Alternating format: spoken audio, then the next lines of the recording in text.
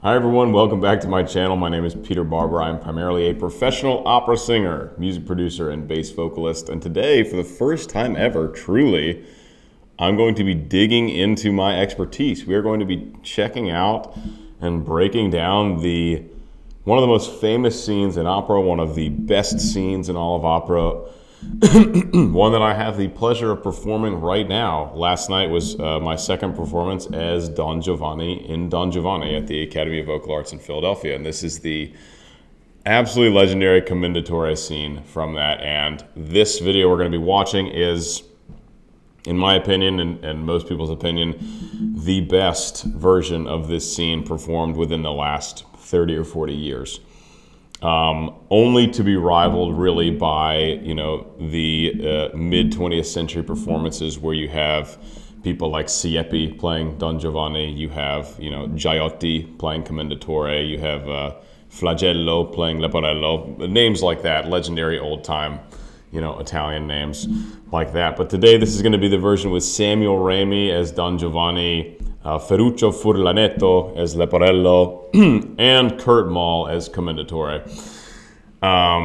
This is going to be a very long video, I'm sure. There's going to be a lot to talk about. You guys will get to see me actually dig really deep into operatic technique and other musical aspects. I have my score here with me, just in case you want to get in there. So, this is actually, if I flip a few pages,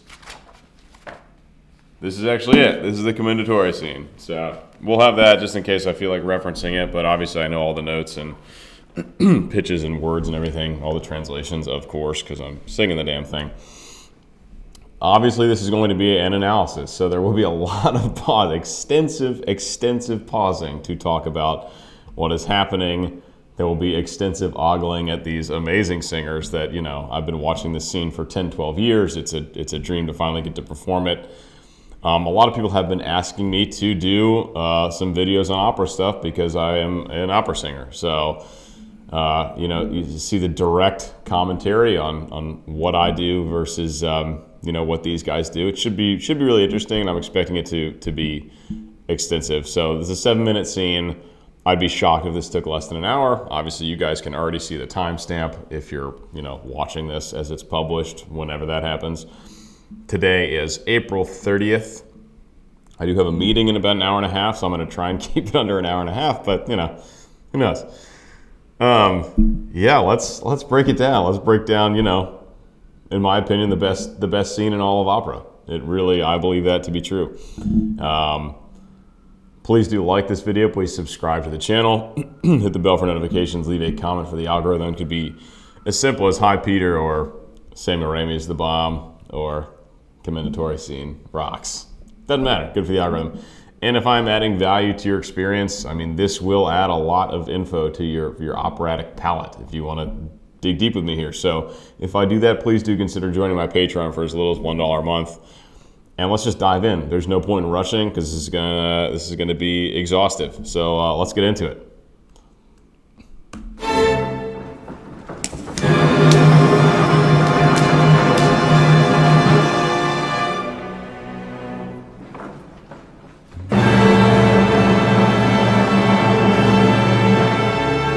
So just quick backstory. So this show is the first show that trombones were ever used in opera.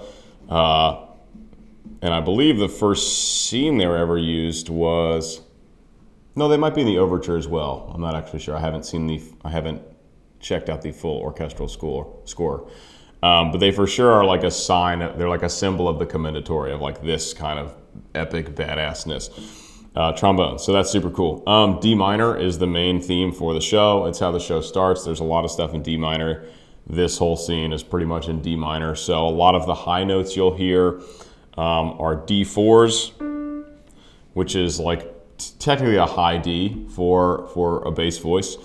Traditionally, the role of Giovanni is generally sung by baritones because it takes a very flexible bass voice to be able to do it. But a lot of the great Giovannis in history have been basses, like Cesare Siepi and Samuel Raimi and Il Liberando d'Arcangelo, Brent Terfel, bass baritone. because it's really cool when you can get a Giovanni with that darker color. So as a bass singing Giovanni, it's an honor, and I do think it adds something special because there are low enough notes in the roll where if you can stay really full down there, it adds something as opposed to just being comfy on the higher stuff. What makes this scene great, and this is actually relatively rare because both Giovanni and Leporello even nowadays are sometimes sung by baritones. I don't know why Leporello is ever sung by baritone, but it does happen. This scene, you have Kurt Moll, one of the lowest basses in operatic history. You have Remy, a very legitimate bass who is super flexible with crazy high notes, and Ferruccio Furlanetto, a very legitimate low bass that sings all the dramatic bass reps. So you have like one of the bassiest versions of this scene also in history. And something really cool about this production we're doing at Academy of Vocal Arts is when I'm the Giovanni, we have me who's I call myself a bass baritone. I could surely call myself a lyric bass, just like a bass with high notes, essentially. Griffin Hogan Tracy is our Commendatore, who is a very low bass, very, very low bass. And actually, fun fact, we get a lot of our costumes from the Metropolitan Opera, where this scene is taking place in this video. And Griffin is actually wearing the cape. He's actually wearing the cape that Kurt Moll wore in this production you're watching right now, which is super sick. I asked our costumer if she could give me any Samuel Ramey clothing. Unfortunately, she couldn't, but that's just a fun fact. So me, bass, Griffin, bass, and then both the Leporellos are either a bass or bass baritone. So we are actually doing a particularly bassy version of this scene when it's me doing the Giovanni. The other Giovanni, who unfortunately has been sick the last few days, is Benjamin Dickerson, a fellow AVA singer, phenomenal baritone, but very much a baritone. So in those versions, it's two basses and a baritone. When I sing it, it's three basses. So that's pretty sick. All right, let's back it up.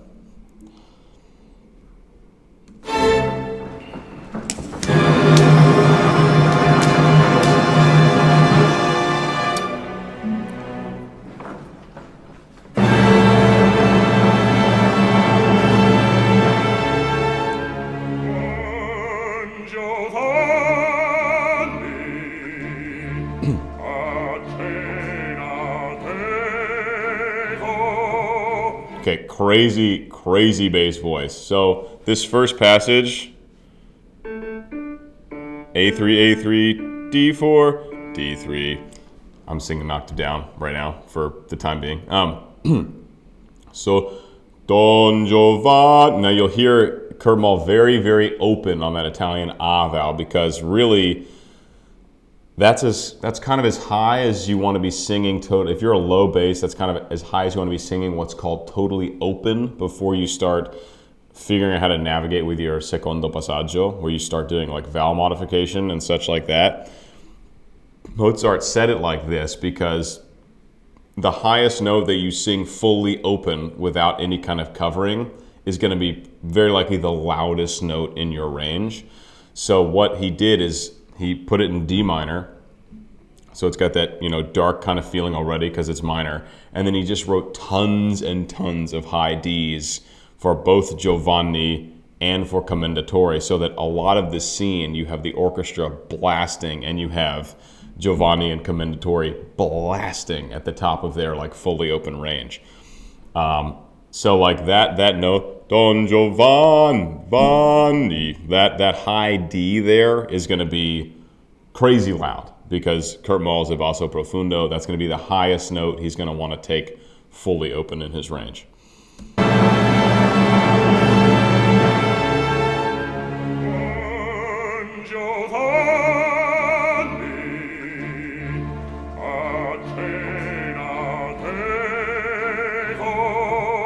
And I'll just be pointing out little things about how we opera singers modify vowels.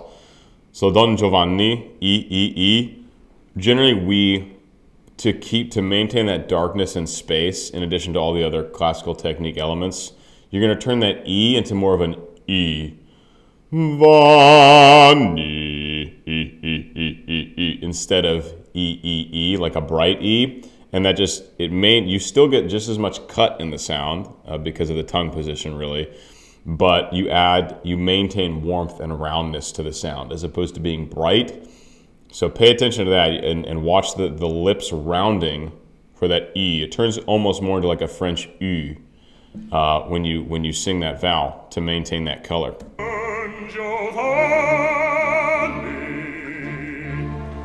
It's blurry, but you can, if you look real well, I don't know if you'll be able to see it on the tiny little screen, but Kurt Mahl's going Vani like that. Cenarteco. He doesn't roll that R, which normally would be, if you're going to be really true, clean Italian, Cenarteco.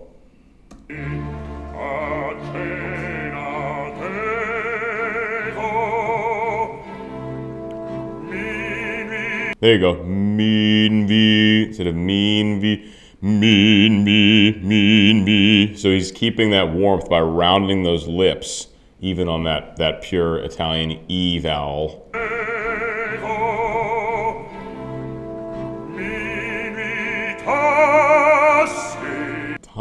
That's as open and bright as you're going to see a bass mouth in opera like this, because we're almost always round. I mean, pretty much every voice type. In most of the range, we're going to be rounding slightly to keep a little bit more warmth in the sound, a little bit more warmth and darkness. So if you see someone going, they are like fully wide open mouth, bright sound, high volume.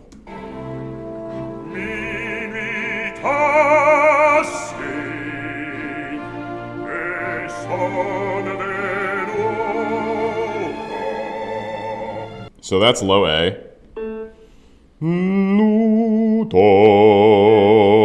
Right? Now, something that you just cannot possibly comprehend unless you have done it is how absurdly powerful you have to have low notes. Like, look, when I'm talking about a cappella music and shit like that, the stuff is way lower because it's all studio produced. To be able to sing even down to a low A, in opera that's a low A, against an orchestra, you have to have so much power down there for it to be heard. Seriously, I can't even. It is like you have to be able to yell at that pitch with like breath support and vibrato. So you can tell it's a nice quality low A, but like I can't even imagine. Well, I can kind of imagine actually, like the power in that low A. If you're like right next to Kurt Mahl on stage, it would be shocking that someone could sing a note at that pitch that loud.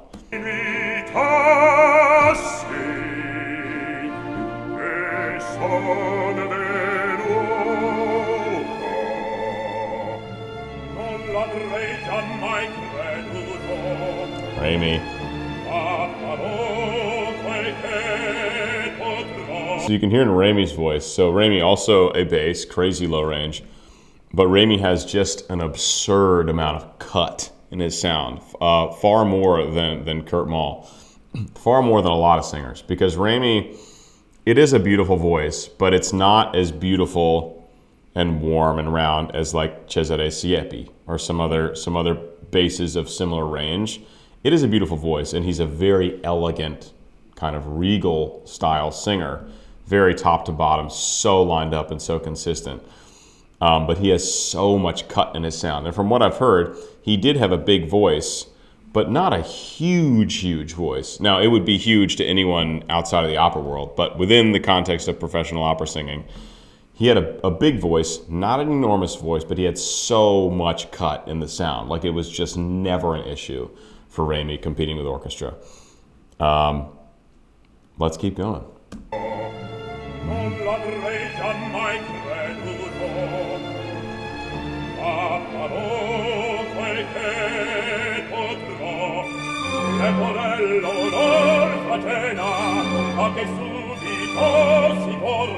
Subito. So there's high D's we hear. Fortunately, so by the time I'm singing this and by the time Remy's singing this, our voices are crazy warmed up. So like to be able to sing that fa che subito si porti, to have that subito on that D4 not sound yelly, it has to be so pocketed back in the voice and like so accessible And like for me, I need to be very, very warmed up to sing a true vowel open on a D and have it not sound yelly. And it doesn't sound yelly at all when Rami's doing it. Just like very easy access to that D4 that I mentioned a bunch. And in this scene, you do have to do a bit of vowel modification. Like you're gonna see him open up a lot of vowels because to keep them open, you just have to do that.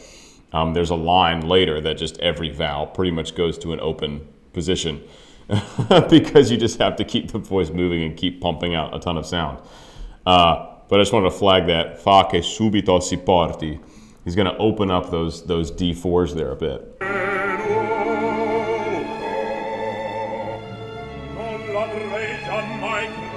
Listen to that legato. So that's like singing through those non l'avrei mai creduto, just like keeping the voice spinning through absolutely every possible note, not making it choppy. This is like going for a super legato line.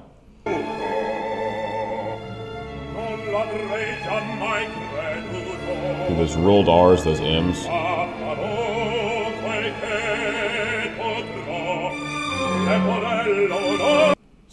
So leporello un'altra cena. That's easy. Open A. Now that subito goes closer to that A we just heard a minute ago to be able, again, to keep it open without getting yelly. Subito, subito si porti.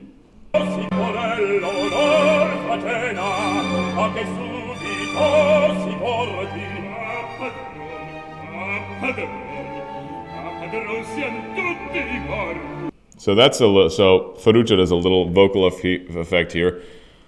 A padron siam tutti morti. A padron siam tutti morti. So instead of singing the exact pitches, he kind of yells a bit on tutti morti, which like once you've learned the notes, once you've got everything totally solid, once it's in your bones, that's when you can intentionally start doing more speech-like things to add effects here and there. Like there are a number of parts in this show where I have my written pitches, I know the notes, I know the exact time length to hold each note, but instead I'll do them more like a yell and go off pitch, because if you're doing that all the time, you don't know if no one can tell if you know the music or not. If you absolutely nail the music the whole time you're trying to, and then you throw in a few moments where you just yell off pitch basically, then it's like, oh, that's just like a cool effect. Obviously an artistic choice. So Ferruccio here does that, of course. A padron, a padron, a padron siam tutti morti. And he kind of yells the tutti.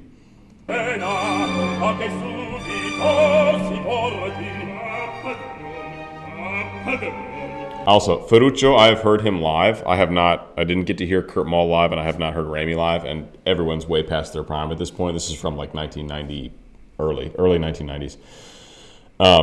Ferruccio has the biggest voice I have ever heard in person, no question. And obviously, you would never be able to tell that watching this clip. And that's part of because of his positioning near the microphone. And, for these recordings, they do balance them some later, so you can really only tell if you're there in the house or if they are standing right next to each other on stage. Then you can compare the two. You still can't tell how loud they are, but you can compare two voices if they're right next to each other on stage. So we get that later with Giovanni and Commendatore, and I'll talk about, the obvious differences between their voices when we get there. But this guy here singing now, the one that sounds quieter than the other two, one of the biggest voices in opera in the last however many years, like an absolute cannon of a voice. That guy. Yeah, I'm not kidding.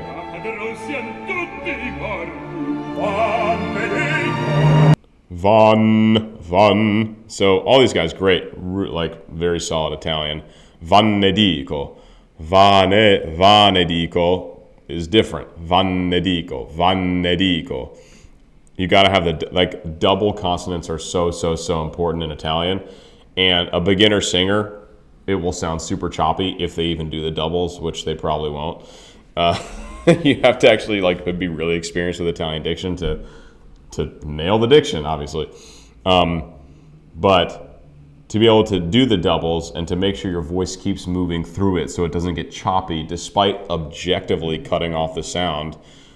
Van, van, van, like it will get quieter, but to keep the voice moving through it is different. I kind of wish I was doing this analysis when I was like warmed up so I could, like demonstrate some of these things. But like I said, this is coming at the end of a 3-hour performance. Like when I was doing this, I don't know, 14 hours ago, super, super warm, absolutely blasting away on all these high notes. But right now, the morning after, not going to happen. So you just have to take my word for it unless I warm up enough during this shooting session.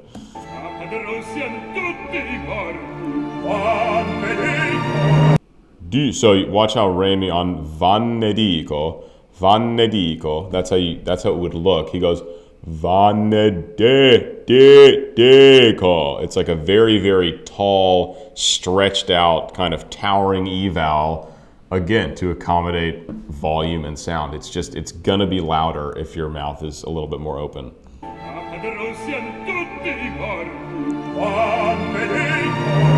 And I've mentioned before, it's almost all tongue that makes the vowel what it is. So you can do you can kind of stretch and mold the vowel. If you maintain the tongue position, you can make a much more open mouth position with it. So that's what you do. A lot of the times if you're singing an E vowel, it'll be like, but the tongue, because of the tongue position and how it goes along the top of the mouth, creates that E, those E vowel formants to make it sound like an E vowel, even if your mouth is wide open. It's all tongue position.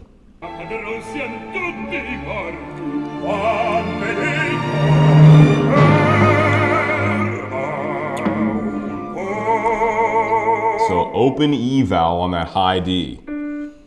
Ferma un po'. That's going to be a super loud note. That's as high as Kurt Mahl is ever going to want to take that open E vowel, that high D.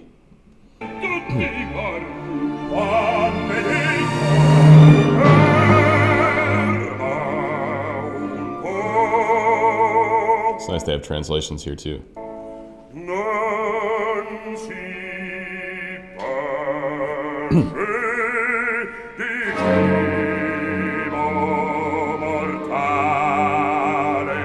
So put a little bit of ah in that sound, mortale, and an open ah Italian, very bright ah Italian, very bright ah. That's a great way to use that word to put a little more cut and kind of bite in the sound. Commendatore has these huge sweeping lines where it's just like usually one or two breaths, super consistent vibrato. You're just going for the most legato, like cruise ship like sound, like cruise ship with a bunch of spike bombs on it. That's Commendatore's goal. You hear just these sweeping lines, and actually our conductor at AVA takes this scene very slowly, so like all of these lines are even more stretched out than what you hear in this case, and it is a test of endurance for sure.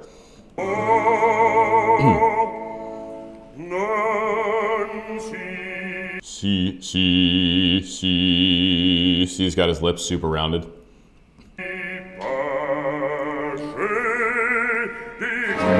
You can see Kurt Mahl is just opting very much, despite whatever vowel or words he's singing, to keep a pretty similar mouth position, because that is a way to have a cohesive sound, similar timbre, similar color, similar warmth, roundness, power. If you keep as many elements in the same spot as possible while still keeping the diction clear, it just works. It works so much better for the voice and for the listener too, as opposed to like changing your mouth position all over the place like you would in like musical theater, because the goal there is much more speech-like. It's much more forward and chatty in most cases, well, compared to opera singing, obviously.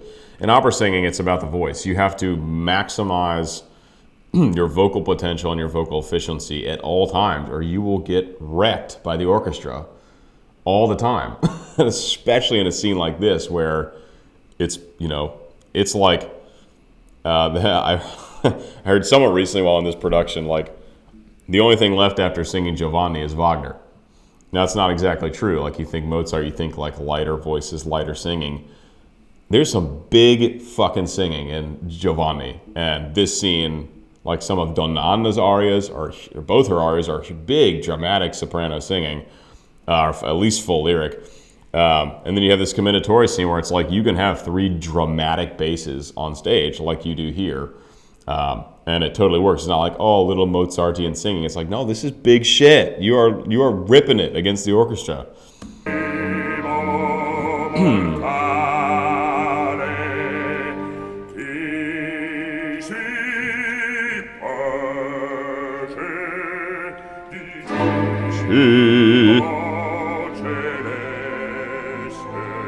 Now, it sounds so crazy because you just can't tell, but to have that low A he just sang, let me see, I can probably demonstrate some lows.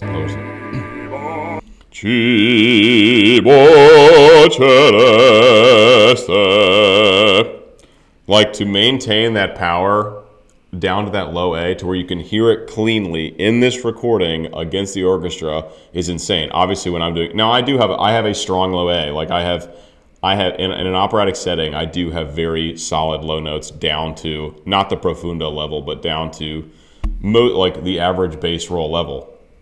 I put a low A in this scene. Remy does the same thing. I got it from him. You'll see it later. But I'm telling you, it's so rare. It's rare even for a bass where in this particular line that I just demonstrated that you hear a consistency of sound and volume down through that low A. It sounds crazy, and I know it's hard to tell in this recording, but like our bass Griffin, who's doing it now, he's like, I mean, Griffin has like a huge low D, a full fifth below that low A, big full vibrato low D, right? And he's got it enough, you know. But it takes a voice like that to have that enough power to where that line stays strong through the end, because if that's not there, then the line, because it's getting lower, it kind of gets weaker and weaker. So you've got to have it's the weird thing about Commendatore. It's a role for dramatic bass voice, for a basso profundo if you've got one, but it doesn't go below this note. It doesn't go below A flat 2. So, you know, some beginner bass looks at this roll, they're like, that's not low. I can sing a low C. Bleh. Yeah. You need to have a crazy amount of power down there. You know, you're singing these notes against full orchestra, and the spectral envelope of the orchestra is very bass heavy. So like you have all this sound in the bottom part of the frequency spectrum, and then it really tapers off. So like sopranos don't really compete much. They're kind of sitting above it. You know, tenors singing high stuff, they're kind of sitting above it. And then of course their first, you know, as you get into the harmonic series, like their first harmonic, their second harmonic is like already above any issue. Basses are just like, it is like this with the orchestra. Like we are in the absolute meat of the orchestra. And so like we have to have tons of like raw power vocally, just like loud singing, and then tons of high harmonic content so that at some point our harmonic series starts cutting above the orchestra.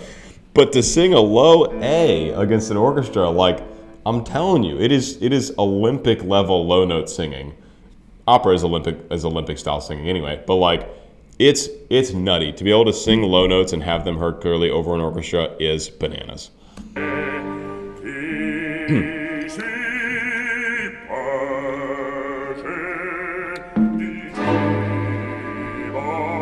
See, like when that orchestra goes, that is a wall of sound.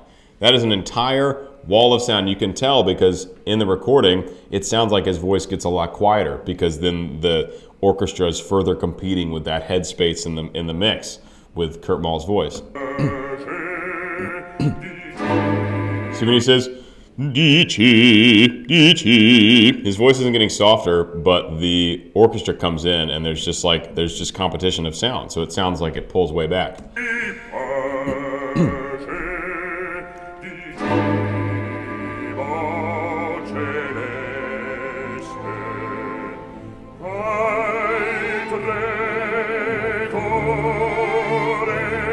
altre cure. So, altre cure. You see, he's still opting for that position. Now, something really tough about Commendatore, and I've been talking to Griffin about this, is it's so much middle voice. And middle voice is really tricky because it doesn't get that loud. And if you push at all, it just gets worse. It gets breathier. So you just have to sit back and like trust that you're putting out enough sound to be heard and not try to push. And it's really hard not to push a middle voice. And the whole Commendatore scene for the Commendatore is mostly a middle voice. Altre cure più gravi. Now I'm singing an octave down. But for him, it's just like, it's literally, that's an A3. That is just like, hey, this is exactly my middle voice. And I'm going to sing a whole freaking line right here and not push. And it's actually really difficult not to do and to get enough sound there.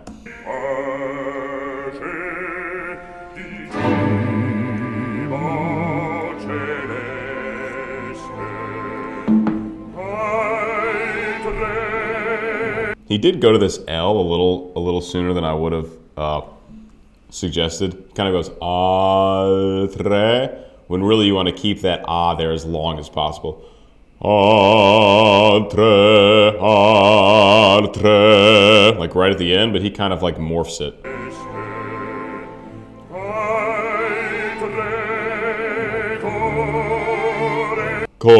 Instead of cure, like a pure Italian U, altre cure. Altre core. He's opting for that bigger, warmer sound. Also, just listen to the orchestra.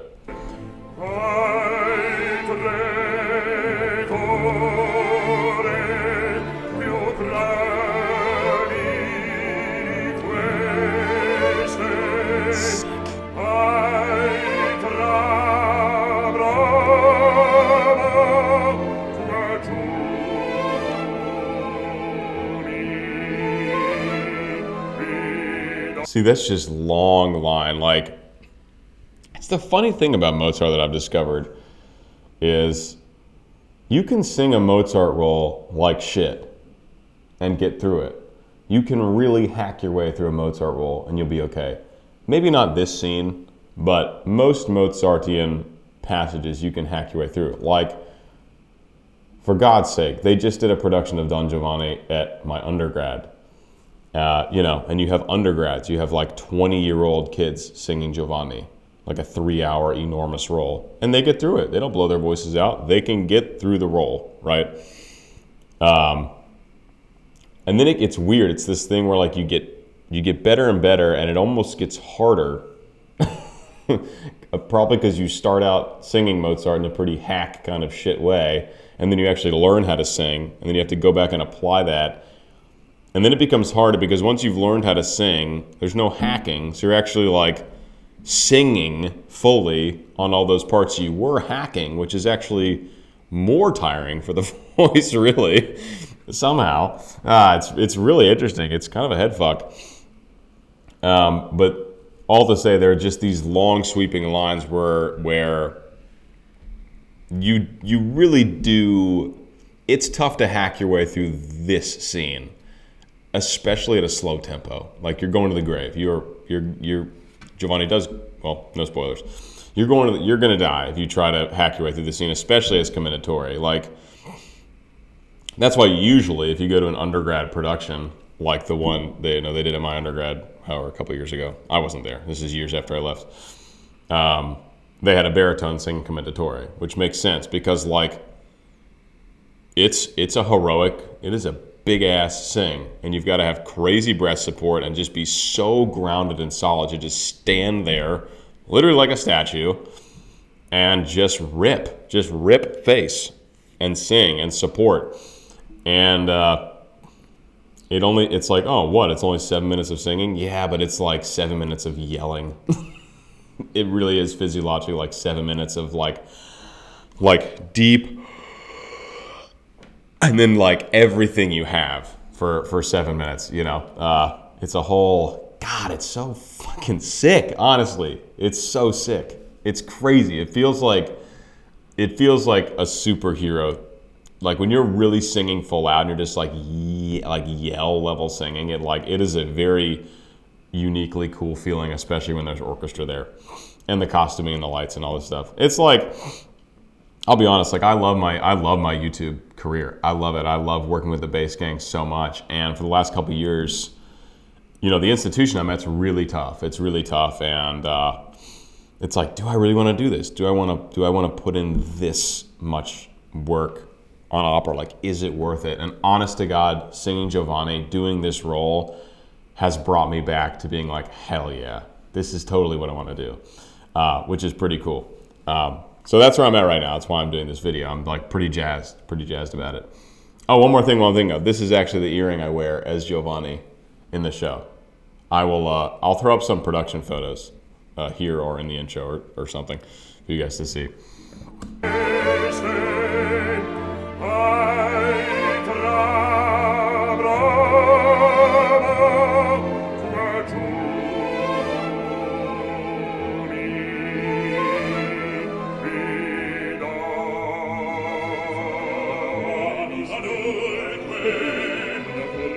Again, guy singing, biggest voice I've ever heard. That's what's so deceptive about hearing opera via recording. No, he is going ba ba ba ba ba ba ba ba ba ba ba ba ba. He's got this tiplet. He's got this Ferruccio here, Leporello, Giovanni's manservant, has this triplet pattern while Giovanni is saying, "Dude, what the fuck do you want? Parla dunque, che chiedi, che vuoi." And it's cool because Giovanni's staying in the duple, ba ba ba, and then Leporello is ba ba ba ba ba ba. So you've got duple versus triple. Another thing Mozart loves to do multiple times in this very show.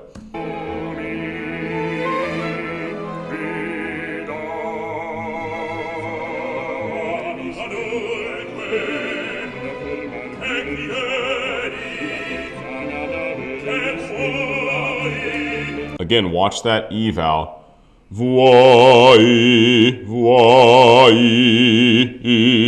It's not e. It's very tall and rounded.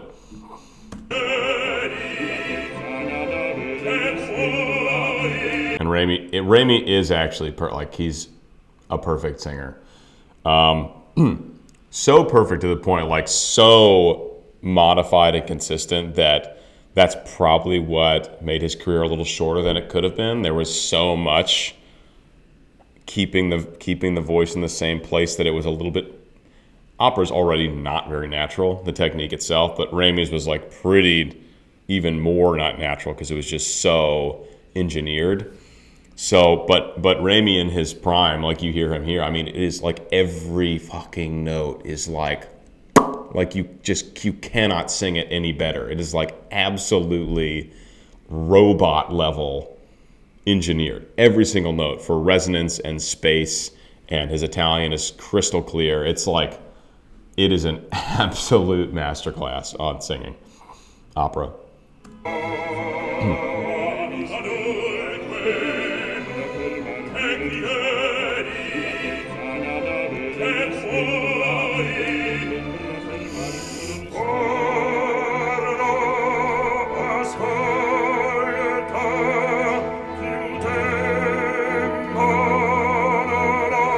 So this is really interesting, and you get insight into what each singer has to do. So Kurt Moll clearly really likes an position. So all these vowels go to in a way when he's singing. Parla, ascolta, più tempo. Clearly, he just really, again, I'm singing an octave down. Clearly, he really, really likes that vowel position, and that vowel position feels right for his voice. And like, again, this is all this is B natural. This is still considered middle voice for bass. It quickly goes from middle to high voice. But like it quickly goes from like very comfortable to like, all right, now I got to start working. B natural, B3. Once you're a trained singer for a bass, that's a joke. It's nothing. So it's like once you get to that level of comfort and you've got your breath support, you just find the vowel position that works and you go for it because, again, you are competing against a blasting orchestra. So unless you're going, let's see. Parlo, ascolta, più tempo. So that would be doing all the vowels true, and he's just putting it all towards It's also easier in this part of my range I'm singing. It's much easier to do that. Like low voice, fucking whatever vowel you want kind of works. And but middle voice, you're kind of dealing with your primo passaggio right there. So you've got to vowel modify and do what works.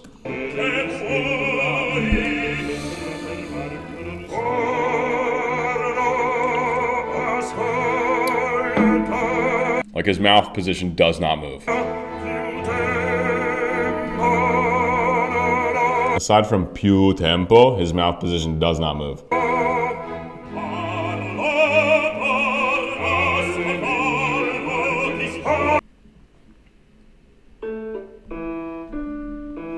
E3 to D4 for parla, parla, ascoltando ti sto. For Remy there. Fucking love these lines. They're so good.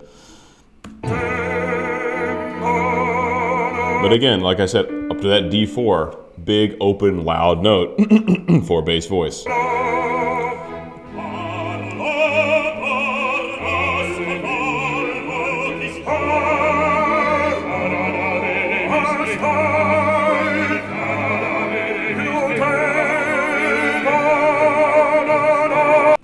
Più tempo, no, no.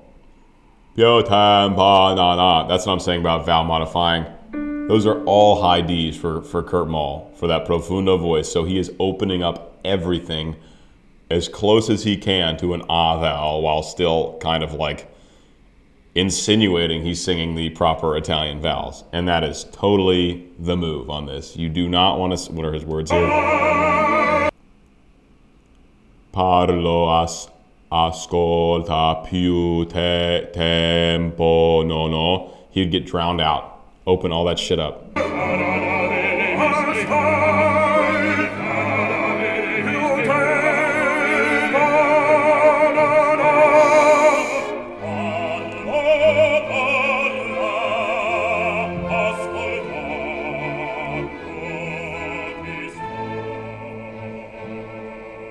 So I also do that low A. And I'm telling you, he is ripping that low A. And I know you can barely hear it in this recording. I'm telling you, I can't even, it would sound, let me just demonstrate the last bit of it. It's not going to be optimal, but the low A should be fine.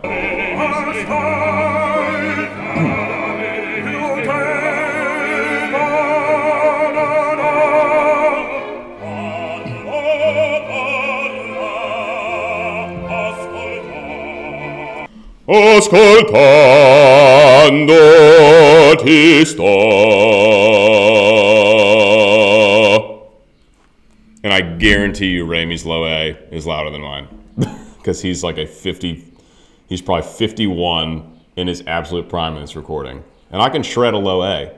So it's crazy the balance and how misleading it is to hear this kind of thing.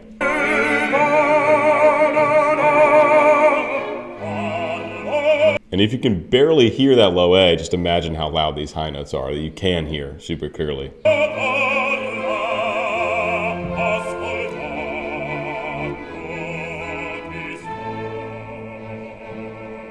Huge, I'm telling you, huge.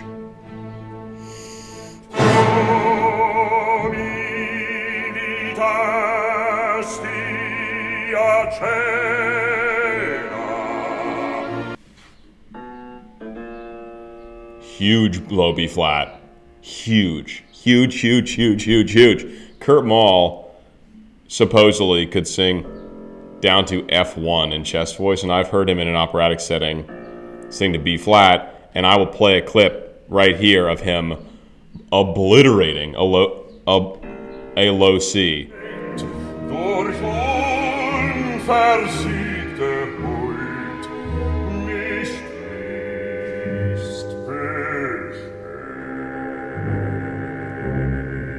Almost a full octave lower than this B flat you just heard, and it's a recording where you can actually tell how full it is.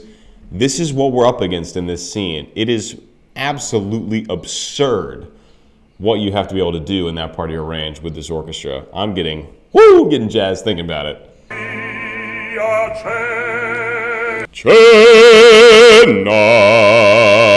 I'm probably completely destroying this microphone, but I'm telling you, whatever I'm doing, he's doing it louder.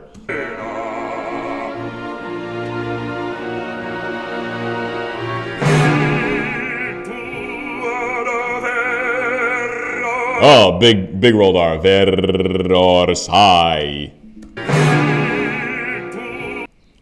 He actually opts for a pretty close to there, which is surprising. Usually, historically, he's been more open on that. Yeah, B natural. Yeah, that does get a little questionable because, B naturals are tough because it's easy to sing them closed, and if you try to sing them open, it gets too open. In most cases, I can name a few examples from arias I work on that like you have to like have like this huge amount of space here with like a smaller vowel position. Like it's like you sing an ah and then just like turn it into an oo to keep enough space there. It's a very tricky note for the bass voice on that vowel.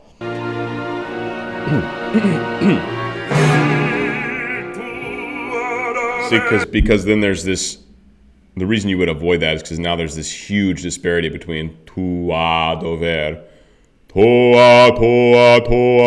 Really, you'd want to probably find go for the open one because then then you get a smoother line as opposed to tua. You get toa, right?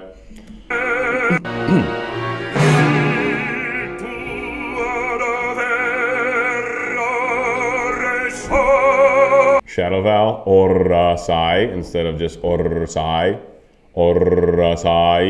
That's a way to just make the diction clearer and show a separation of syllables, essentially. It's called a shadow vowel. If you add like an or, I'll flag it. Orasai.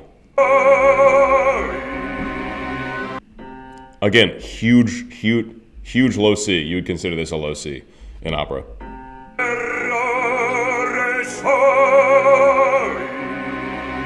Telling you.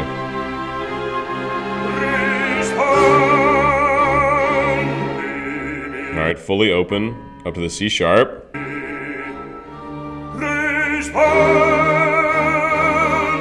Really, that's kind of Kurt Moll's version of covering. So you got rispondimi and then rispondimi.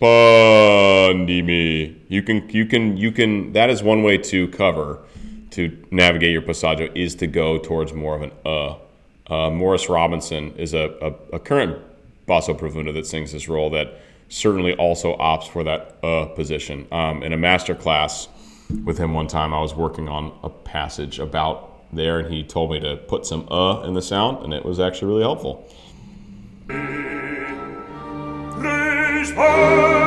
And watch that. He's not going respond. He's going respond. He's keeping everything open so he doesn't have to do a huge dramatic shift there.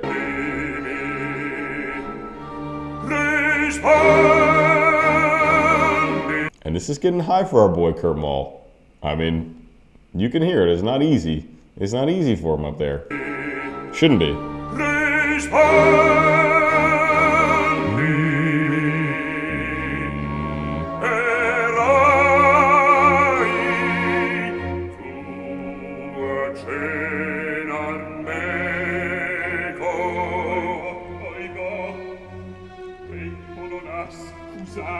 And Ferruccio, one of the great actors, and he is so willing to use whatever vocal color he needs to.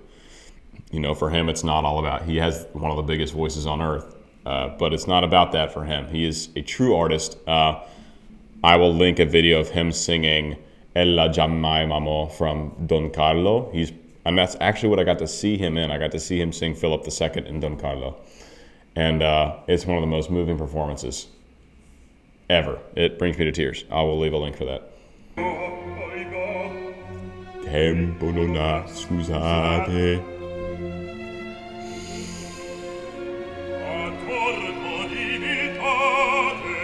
Every note is perfect. Every note is sung perfectly.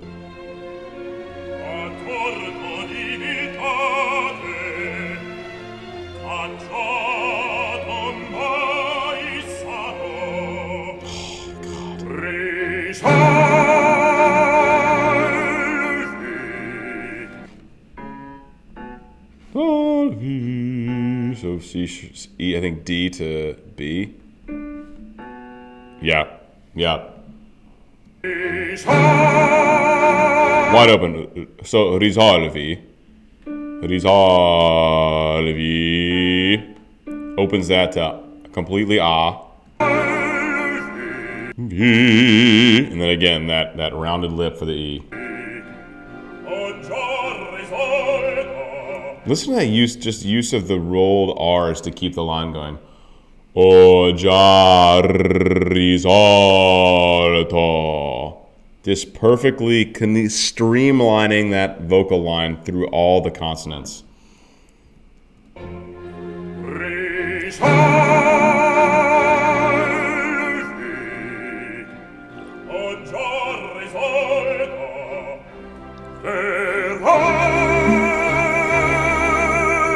That is about where Kurt Moll maxes out, and that's where it's supposed to. That's a high E for profundo, super loud. It sounds pretty open. I think it's his version of the again. But he is hollering. You can tell there's a little extra breath coming through, right? The folds aren't quite staying totally pure, totally efficient. That's a holler. That's a big healthy yell there. There, perfect. So that really goes di te di no, ba bam over. But he goes di te di no, Forget the notes, forget the note values, forget the pitch. Let's just make this artistic.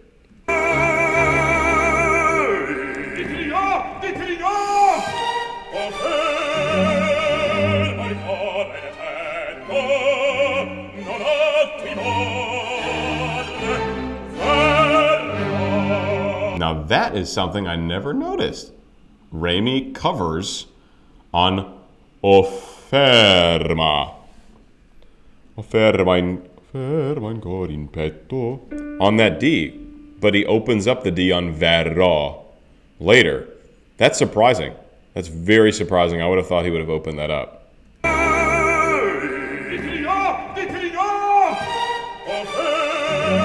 You hear how it's not fat, it's so he's lining it up more, he's covering it a little bit, closing it down a little bit instead of It's a subtle distinction, but actually volume-wise, probably somewhat significant, which is why I'm surprised he does that there. I mean, his voice still sounds very fresh at the end of this production. That's something to keep in mind this whole time. For Giovanni and Leporello, it's after 3 hours of singing. Commendatore, it's only after, he sings in the first scene, sings a little bit towards the end, and then sings this big scene. That's it. It's actually a relatively small role. But Giovanni's been on stage most of the last 3 hours. So, all to say, you do different things to conserve your voice at that point, but, at this point, you just got to rip. So I'm actually quite surprised Remy covers on that E. D, E vowel.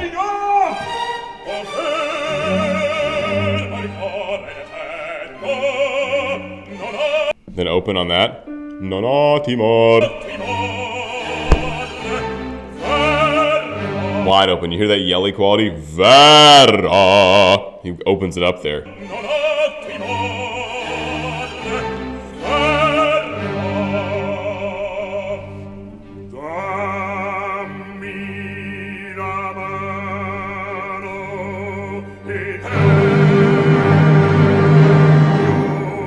So now we're about to get Kurt Moll and Remy next to each other, and you'll be able to hear their voices. In the only way you can compare voices in an operatic recording, truly, is if they're right next to each other on stage.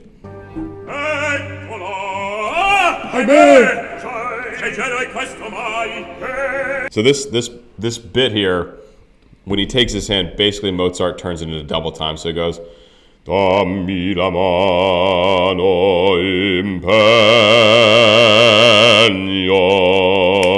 eccola, ahimè, che c'è questo. It goes basically into double time there to like demonstrate how fucking Giovanni's like, oh, this is bad. This is really bad. Should not have grabbed his hand. I'm screwed.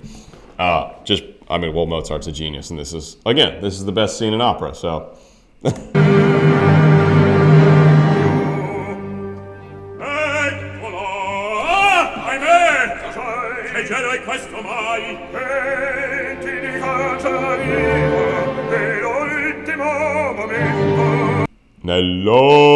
That's l'ultima. Nell'ultima momento. L'ultima. You're not going to get a pure U on that D. It's not going to go anywhere. L'ultima momento. Open that shit up.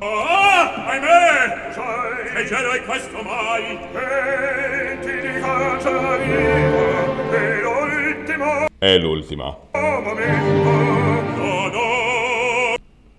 Okay, so can we appreciate Raimi's voice cuts like a fucking a blade, dude. Listen to how much cut is in how much steel is in that sound.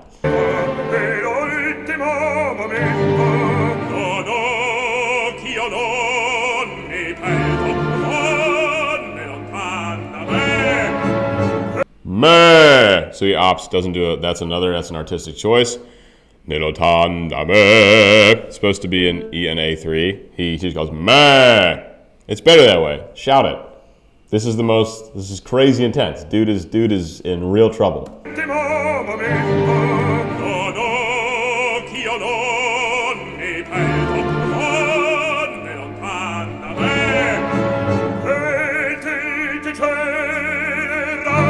All high Ds. So whatever value you need to do, let it rip, baby.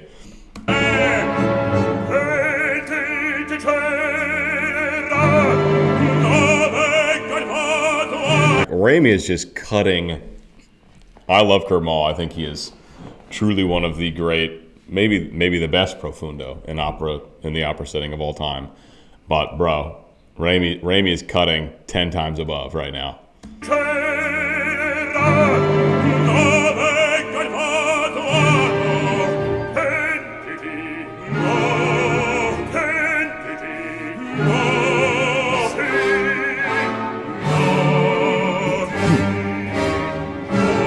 You can barely hear them.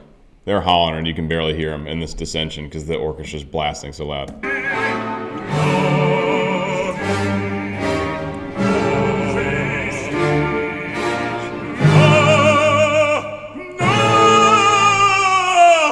So that is no. That's how it's written. Baritones will opt for no. Do a high A sometimes.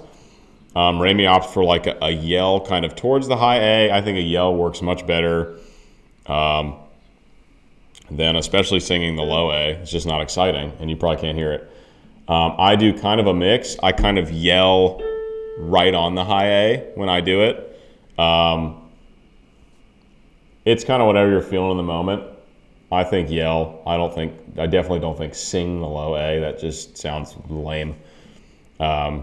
And Raimi goes for just like a kind of straight up yell. And it's going to depend on what your conductor wants. You know, some conductors might want you to do it come scritto, meaning as written, or at least pitch values or pitch lengths as written. Raimi holds his much longer. This is written for a half note in. No, off. Raimi goes, no. Pretty much holds it for like a full measure. Those are all supposed to be half notes. No, si, right? But they're both holding them longer.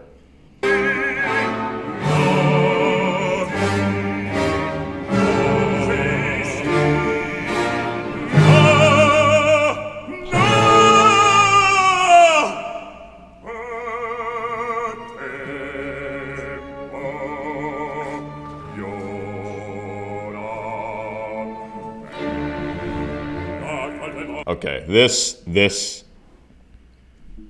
This cannot be overstated. Kurt Mall sings the low D, optional, not written. And you can actually hear it against the orchestra. Absolutely bonkers. The lowest note that's written is that A flat. It's a B. O tempo pio non ba. My low D wouldn't have a fucking chance against the orchestra. The A flat maybe, but that A flat is the lowest note that's written. Pio, pio. That's the lowest note in the commendatore roll. So people are like, oh, A flat, that's not very low. Well, I could sing that. Even a tenor could sing that. Yeah, fuck off. You gotta have a huge A flat to have any shot. Anyway, this is a very famous line. He's one of the very few people that has opted for the low D and actually been heard.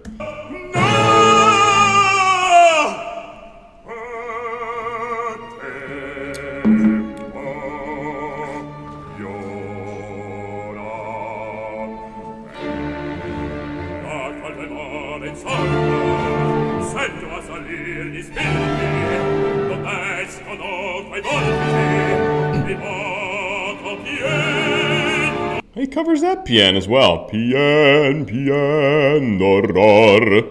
I'm singing all that shit up in pian, doror. Come on. This is another part where, like, you've got to be, so this da qual tremore insolito sento assalir gli spiriti donde escono quel vortici. This is all, like, low middle voice. Chances are, if you're a baritone and you're singing this shit, you're not going to be heard. Even at a D3, y'all, that's what I'm saying. It's like, that's not a low note. But to have the power there to be heard when the orchestra's blaring, like there are plenty of baritones that sing this that they're just going to get drowned out. But you can hear Raimi very, very clearly because he has so much power in that middle part of his range. Because he has so much lower, so much, below that he can use as a bass. It's also very speech-like. So in addition to getting the text out here, da qual tremore insolito sento assalire spiriti, you've got to get that text out because it's so powerful and so harrowing and horrifying, quite frankly. He's getting ripped apart. His soul's getting ripped apart at this point. You also want to keep a legato line so you can actually be heard. So it's not just text. It has to be all the text, but it has to have some legato singing underneath so there's a line of tone to be heard.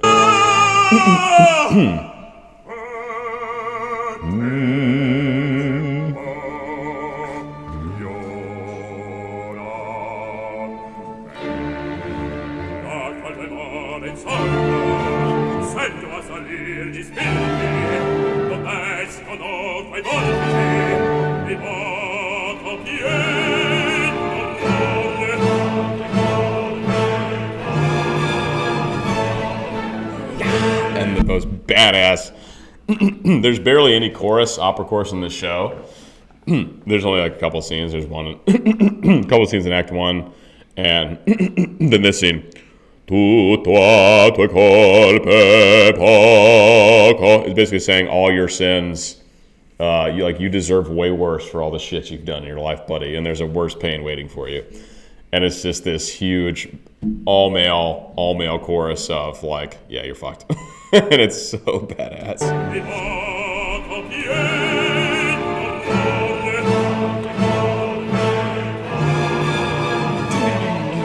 Listen to that orchestra.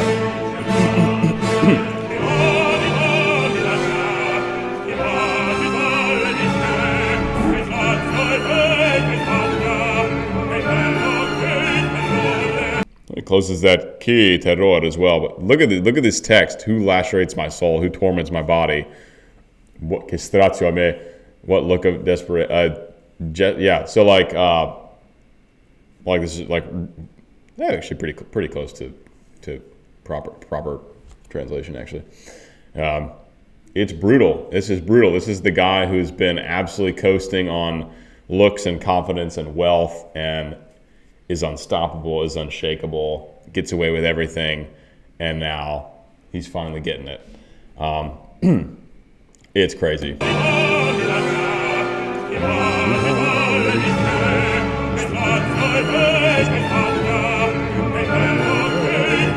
K terror. He closes that K instead of K terror. I'm telling you, I'm surprised he's not opening all of those D's on the open evals. I'm surprised he's closing any of those down, especially this close to the end of the show. I mean, get the volume, Raimi. He does it. Closes that one. I don't know.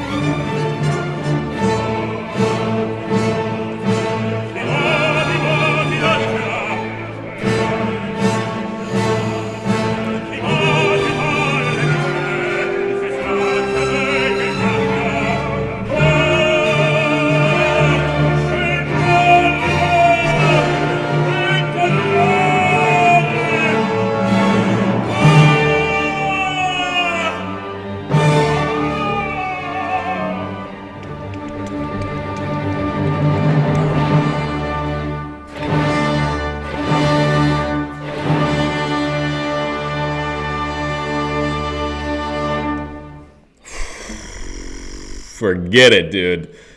Forget it. Oh my God. It's just such a masterpiece.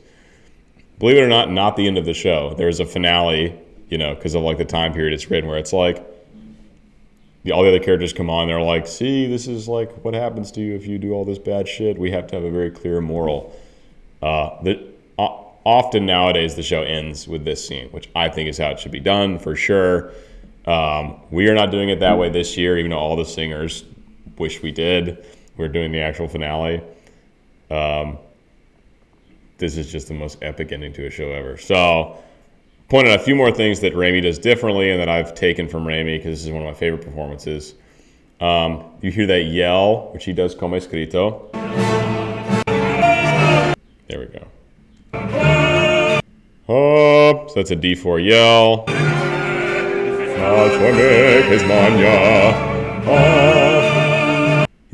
It's actually a little off pitch too, so he's already getting into that kind of yell mode.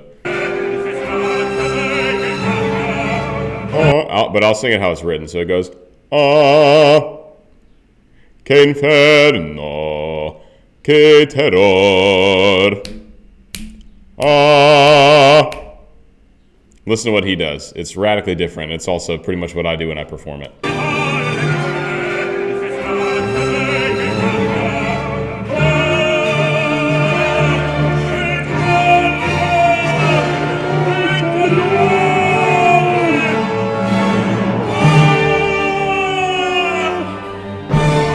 Like, how much cooler is that than che inferno, che terror. It's like Mozart was expecting you to do something with it. Che inferno, che terror. And they're just yelling at the end. Full on yell. Absolutely, we're going to listen to this whole final section again, because we're listening to Kermal's low D too. It's just unbelievably good. It's just, if this scene doesn't get you getting jacked up about how cool opera can be, and not all opera is this cool, I'll admit, but this opera is this cool. Enjoy.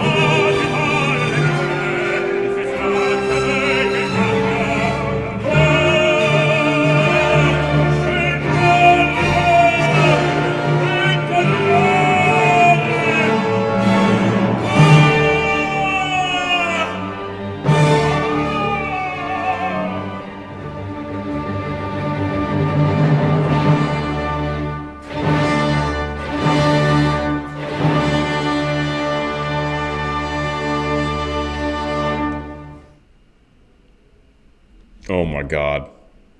Oh my God. I can't believe I get to sing it. Like, I can't believe I sang that shit last night. And a few more performances left. It's it's just the most incredible thing. It's the most incredible thing to be a part of. Wow. All right. Woo. 140. So what I do? About an hour and 10 minutes. Now, actually, believe it or not, I could go much, much slower with this analysis. This was my speed run. I could literally talk about what they're doing vocally on every pitch, this entire scene, and why they're doing it, and why the exact vowel choice they're making is why they're making it. And that's just talking about the singing. Talk about the Italian, could talk about the costuming, the orchestra, the drama of the piece, the acting choices, especially doing those close-ups, what they're doing facially, like inner monologue shit. This is still just scratching the surface of how deep you have to get in a role to really do it justice. Like, if you really want to do a great job with a role, you have to get 10 layers deep. You learn the notes, right? This is how we all start. I was listening to a recording of myself from undergrad the other day because I realized there was access to it on my undergrad's website. And it's like, yeah, I remember I didn't know hardly any of my translations well enough to know what I was saying in time. A lot of the stuff was messy. The Italian was actually okay for undergrad, but still shit. The singing, absolute trash. Like, no support, no legato, no nothing. And, no character thought into what I was doing aside from, like, it was a boss buffo role, so I was just, like, being blustery and shit. But, like, what I've done, this prep I've done for Giovanni is, like, he's a real fucking character on stage. Like, when I'm up there, I'm thinking in character. I'm responding to lines in character. And I know this sounds obvious, but, like, you really have to get deep to be at a point, especially, like, when you've had to memorize so much music and text and translations and what everyone else is doing, to really be able to respond authentically and have authentic facial expressions to, like, oh, this fucking guy. God, like, I needed him to show up. Mancava questo in ver. Like, this kind of stuff. And it feels really cool to have, I've never gotten this deep with a role. And part of that is because I think it's a perfect role for me in absolutely every possible way. It just is. It's a role I've known would be good. It's a dream role, and I finally got to do it, and I hope I sing it a bunch throughout my career. But my point is, like, me talking about vocal technique for an hour and 15 minutes is just one tiny sliver of what we have to do as professional opera singers to prepare accordingly. It's a huge undertaking. And you can get away with doing a lot less, especially if you're a decent natural actor and you can sing well. Most people won't care and won't notice the difference. But it's like where you set your own standards, right? Like, everyone thought I did a great job with that undergrad performance. And at the time, I thought I did a great job. And now looking back, I'm like, holy shit, like, does that even count? It counts. It's undergrad. It does. It's like, whatever, building blocks. But it's been fun to deep dive and be like, okay, how deep can I get? And also I can still look back and be like, okay, I see places where I can get even deeper in a role.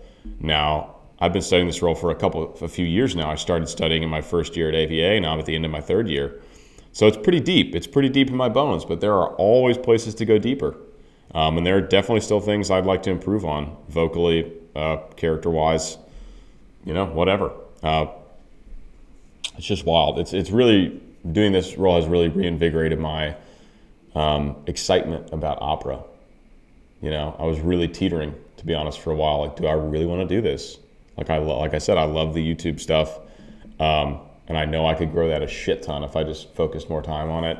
Love the bass gang stuff. Love it, and opera, it's a lot. It's a big weight to carry, but shit, man. You get to do shit like this. I mean, there's nothing like performing something like this live with orchestra. Nothing, in my experience of life so far. There may be other things that can match it that are different, but it's a pretty peak experience. So that's that, guys. I hope you enjoyed this pretty extensive pretty extensive vocal analysis of what's up. I hope you guys get a little look inside my brain about what we do as professional opera singers, right? Different than people who sing it as a hobby or people that go on fucking America's Got whatever and try to sing opera. This is a little sneak peek about what it's really about.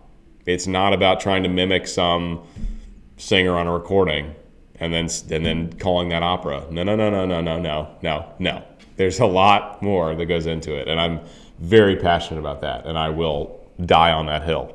And I will always acknowledge talent for people who have it. Like a video I really enjoyed doing was when Rob and Austin from Home Free sang Nessun Dorma, because I think both of them, especially Rob, as far as operatic technique is concerned, like crazy amount of potential. Like what?